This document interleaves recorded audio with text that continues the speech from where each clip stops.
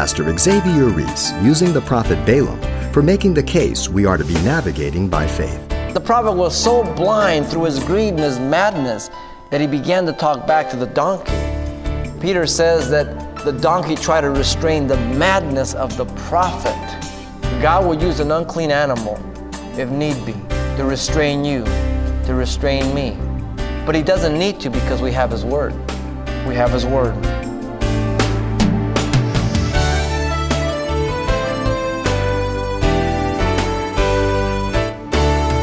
Welcome to Simple Truths, the daily half-hour study of God's Word with Xavier Reese, Senior Pastor of Calvary Chapel of Pasadena, California.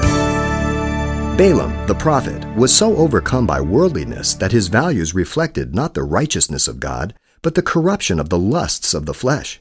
He is the classic example of a person who knew the right way, but rejected it to pursue the happiness of worldly lusts. Pastor Xavier delivers a simple truth study from our series in Numbers, beginning in chapter 22 today. Let's listen. The Bible is a record of God's word that was uttered by individuals who were called prophets, those who spoke forth the word of God. Secondly, they reveal future things, but their primary function was to just be representatives of God's word to the people. There are true prophets as well as false prophets that are recorded within Scripture. And among those, there is one particular prophet that stands out, and we've come across him now. Balaam the prophet. He's a mystery and an interest because of his perplexing character. It seems that on one hand, he knows God, he has access to God, and on the other hand, as we will see, he is one who also is open to familiar spirits. And when I come across the Scriptures and I find things like this, and the Scriptures themselves don't clear it up, I have to be careful as I come to a conclusion that is really unscriptural. Because after I assess certain situations of life as well as things in Scripture, and if I'm not given all of the information, and I only have the record, and once I tally up all that record, and if my conclusions means that God has become one with sin, or that God contradicts himself, then I know that my conclusion is wrong. Because I know God cannot lie, and that he has no part with darkness. And so there's a lot of things in your life and mine that we're not going to have the answers in this life. We've got a lot of information, but if we add up all the information, our conclusion will be wrong. And so some of those things we have to leave to God until that day, or maybe until we are before him. We don't know. And so my conclusions must be one with the Word. And whenever my conclusions seem to be contrary to the Word, then I know that my conclusion is wrong. And that is not a cop-out. That is a very safe biblical principle, which is through Scriptures. Because Paul says, I know whom I have believed, I'm able to entrust him till that very day. And yet Paul was in some very difficult situations and man, some sufferings. And Paul didn't think God made any mistakes. He just didn't know all that God was doing at any one time. And he entrusted himself to God. We want to look at this morning to Balaam the prophet, and we want to look at three things regarding this man. First of all, the man Balaam. Secondly, the message to Balaam. And then third and finally, the mistake of Balaam. The man Balaam. His place of origin is given to us in chapter 22. This is where the story begins. And it's 22, 23, 24, 25. And then you get some in chapter 31. So in these 5 chapters, you have the record of Balaam. In verse 5, we are told that he was a son of Beor. Who Beor was, we don't know. We have some minor prophets we've studied, and we just have the name of whose son they were, but that's all we have. We don't have all kinds of information sometimes. But at least we know that he was a son of Beor. Notice also he was from the region of the Euphrates River. It says that he was from Pethor, which is near the river of the land of the sons of his people. The reference to the river all the time in Scripture means the Euphrates River in that region. He was also from the area of Mesopotamia. We get this from Deuteronomy 23:4 when it speaks about Balaam and where he was from. Now it's interesting about that region. This is the cradle of the human race. This is where God began everything. This is where Abraham was from. So from his origin, we already know that Balaam was a very knowledgeable person about God Jehovah. For God had Abraham, Isaac, Jacob, all of that. The creation, the garden, the flood, everything. So he was rich in knowledge about God. He was familiar. Notice, secondly, his reputation in verse 6 of chapter 22. Therefore, please, Balak speaking through the individuals that wanted to get him, come at once, curse the people for me, for they are too mighty for me. Perhaps I shall be able to defeat them and drive them out of the land, for I know that he whom you bless is blessed, and he whom you curse is cursed. He was known for his ability to bless people. Now that's commendable. That's great. That's a great characteristic. A great trait to be known by. You know, there are some people who are just a blessing, you know. They're always around. They're up. They're just, no matter what the situation is, they always find a good quality about it, and that's what they focus on, and they just make you feel good. Whenever they're around, they have something nice to say. Something that's on the positive side. Balaam was a man who had a reputation for blessing people. He would pronounce certain blessings, and they would come to pass. So on one side, people would look to Balaam and say, man, he's a prophet from God. He does all these good things. But notice also that he was also known for his ability to curse people. Balak focused on the certainty of his reputation. It was known. And he was counting on Balaam to do something for him which he himself could not do. His reputation was known throughout. This is the king who has heard of him. This is the king who is petitioning him to come. Thirdly, his conflicting character is given to us in verse 7 of 22, first of all. He was a diviner through magical arts of soothsaying. The elders of Moab and the elders of Midian departed with the diviner's fee in his hand, and they came to Balaam and spoke to him the words of Balak. So he's a diviner, a soothsayer. Joshua 13:22 tells us in reference to him that he was a soothsayer. He was one who dealt with familiar spirits, the occult.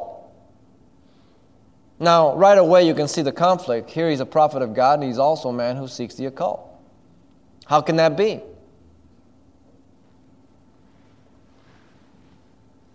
As a matter of fact, in chapter 24, verse 1, it's very evident that he went out seeking familiar spirits except for the last time. Verse 1 of 24 says, Now when Balaam saw that it pleased the Lord to bless Israel, he did not go out as other times to seek to use sorcery, but he set his face towards the wilderness. So he saw through familiar spirits except for this one time right here. He knew, and he was still trying to go against it. We're going to see that. He was a prophet of God. It's very evident from the context. God came to him and conversed with him. Look at 22:8. And he said to them, Lodge here tonight, and I will bring back word to you as the Lord speaks to me. So the prince of Moab stayed with Balaam. He said, hey, God speaks to me. I will hear his voice tonight, and then I will tell you what he tells me. He was a prophet of God. In chapter 22, verse 18, God's word was obeyed by him. Balaam answered and said to the servants of Balak, Though Balak were to give me his house full of silver and gold, I could not go beyond the words of the Lord God to do less or more. It seems that he obeyed in part. But notice in verse 5 of chapter 23, God's word was also put in his mouth. And the Lord put a word in Balaam's mouth and said, return to Balak, and thus you shall speak. God spoke to him. He obeyed the word in part. God put his word in his mouth. And then in 24:2, God's Spirit came upon him. And Balaam raised his eyes, and he saw Israel encamped upon according to the tribes, and the Spirit of God came upon him. Interesting fellow. We also see his prominence in Scripture. He is mentioned in both the Old and the New Testament a total of 60 times. 60 times. That's quite a bit. He is mentioned 50 times between chapter 22 through 25 and chapter 31. He is named 7 other times in the Old Testament. Every time he is mentioned in those other 7 passages of the Old Testament, he is mentioned in view of God keeping him from cursing Israel to declare God's faithfulness to Israel, to remind the children of Israel. He is named 3 times in the New Testament under 3 perspectives to warn the believer. We'll make these very clear as we move along, but let me just give them to you. In 2 Peter 2:15, he is under the perspective and the description of the way of Balaam. The way of Balaam. In Jude 11, he is known under the error of Balaam. And then in Revelations 2:14, he is known under the doctrine of Balaam. The way, the error, and the doctrine. We will see these clearly as we move through. And they're warning to us as Christians. The man Balaam, an interesting individual. You get information from him on the side of God. You get information about him on the side of the occult. And yet if that's all the information we had, it would be a real confusion to an extent. And so we trust God for many of these things. But the man Balaam is most interesting regarding the information of his background. Then there's the message to Balaam. In chapter 22, verses 1 through 3, he is sought out by King Balak because he feared Israel. The children of Israel moved and camped in the plains of Moab on the side of the Jordan across from Jericho. And now Balak the son of Zippor saw all that Israel had done to the Amorites. And Moab was exceedingly afraid of the people because they were many. And Moab was sick with dread because of the children of Israel. Israel was at the back door, the plains of Moab across from Jericho.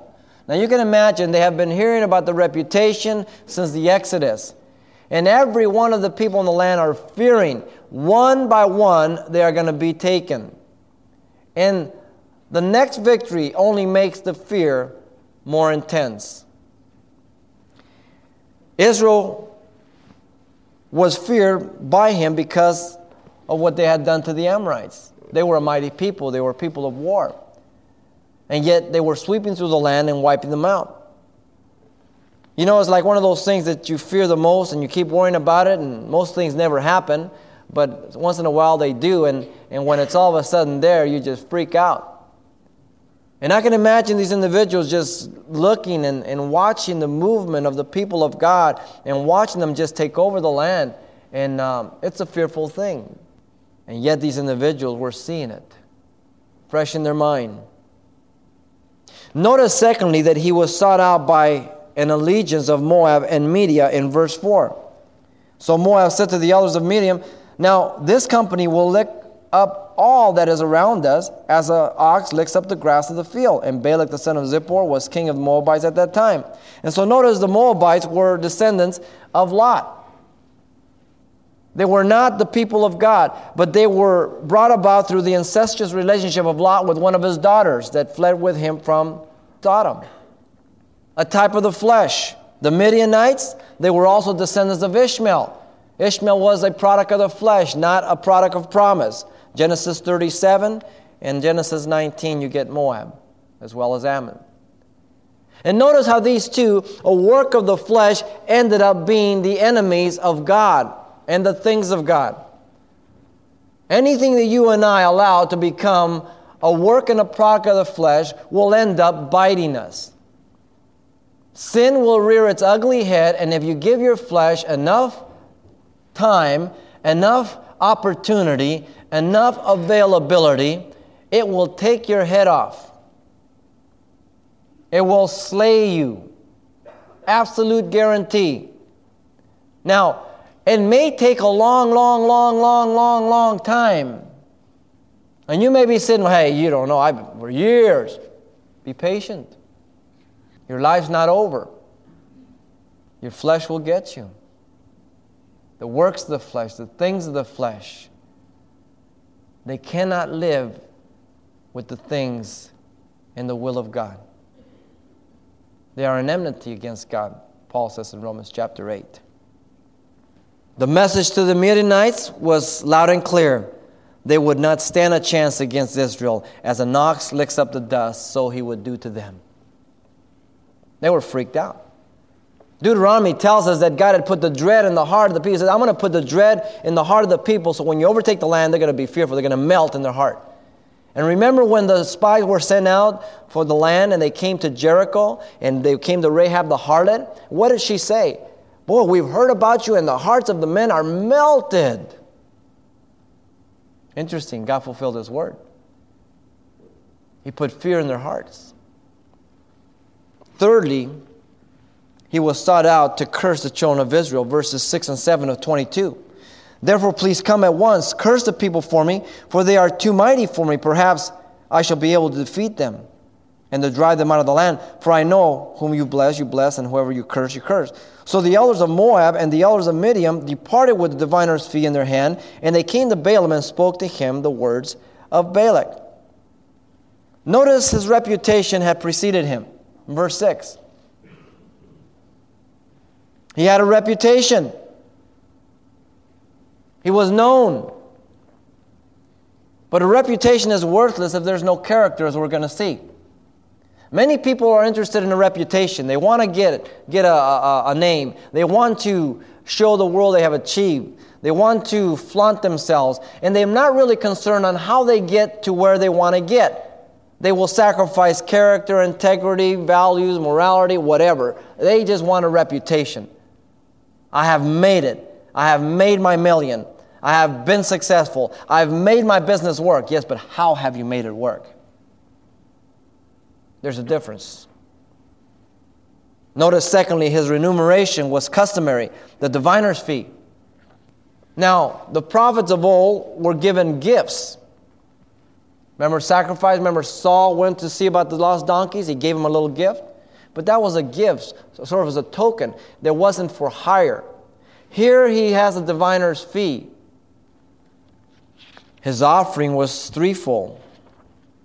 Verses 17 and 18 of 22. For I will certainly honor you greatly, Balak told Balaam, and I will do whatever you say to me. Therefore, please come and curse this people for me. And Balaam answered and said to the servants of Balak, though Balak were to give me his house full of silver and gold, I could not go beyond the word of the Lord thy God, my God, to do less or more. Notice first, his offer was threefold. Balak would honor him before men. That's prestige. Honor him before men. Men love that, prestige. Secondly, Balak would honor him with money. That's power. You ever see you want to see power, how it works? You get around people who have a lot of money. As they do and they don't do, as they say, as they just go wherever they want. Power. Thirdly, Balak would honor him with complying with anything he said. That's authority. Blank check. Whatever you say, that's authority. Authority is when you say something and it's done. You have the authority behind you, and the power is then executed. Authority, power, prestige. That's what the world is after. That's what you and I are after if we're not walking in the Spirit. We want people to think how good we are. We want some opportunity to exercise our power. And we certainly want to demonstrate to some people how much authority we have. That's our flesh. Every one of us. Our heart is deceitful and desperately wicked. And unless we walk in the Spirit, we walk in the flesh. And if we walk in the flesh, we cannot please God. And if we can't please God, we're pleasing ourselves. It's really very basic, very elementary.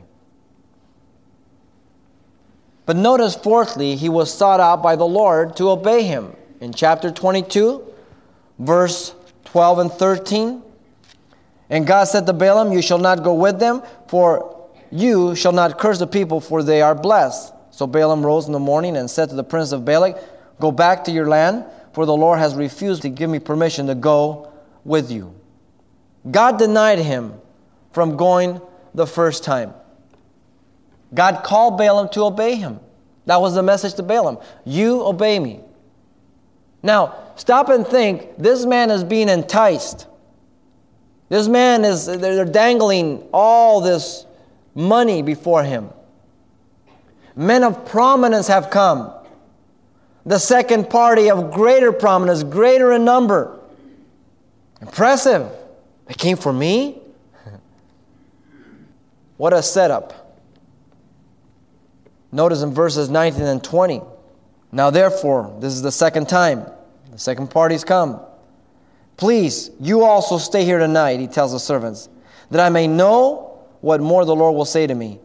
And God came to Balaam at night and said to him, if the men come to call you, rise and go with them. But only the word which I speak to you, that you shall do.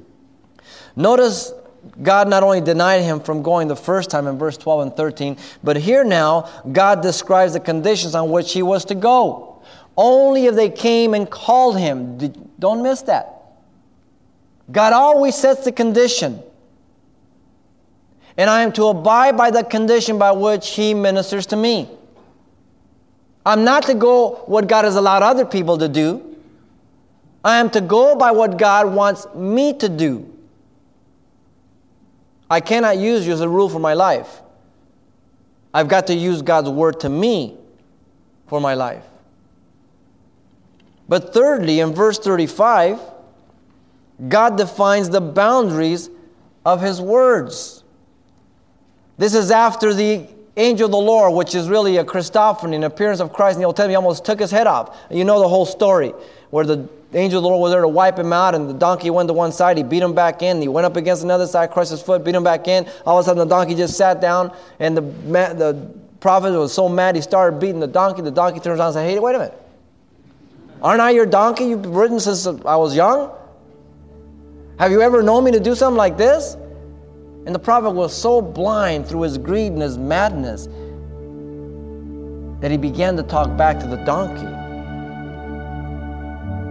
Peter says that the donkey tried to restrain the madness of the prophet. Interesting. That God would use a jackass is a real slap in the face to man, since a jackass was an unclean animal. God will use an unclean animal, if need be, to restrain you, to restrain me. But he doesn't need to, because we have his word. We have his word. Pastor Xavier Reese, illustrating how God seeks to redirect the path of a wayward soul with the story of Balaam on today's Simple Truth study from our series in Numbers. And there's much more of this message to come next time. But if your schedule won't permit you to tune in, as always, you can pick up a copy. And the title you want to ask for is simply Balaam the Prophet. It's available on CD for only $4. And this might be a study you'd like to pass on to someone in your church or Bible study when you're through. Now, once again, the title to ask for is Balaam the Prophet, or simply mention today's date. You can request your copy by writing Simple Truths, 2200 East Colorado Boulevard, Pasadena, California, 91107. Or to make your request by phone, call 800-926-1485. Again, that's 800-926-1485. Or the address once again is Simple Truths, 2200 East Colorado Boulevard, Pasadena, California, 888-911-9107. And thanks for mentioning the call letters of this station when you get in touch. This helps us track the effectiveness of this ministry in your area. And then join us for more Simple Truths next time with Pastor Xavier Reese.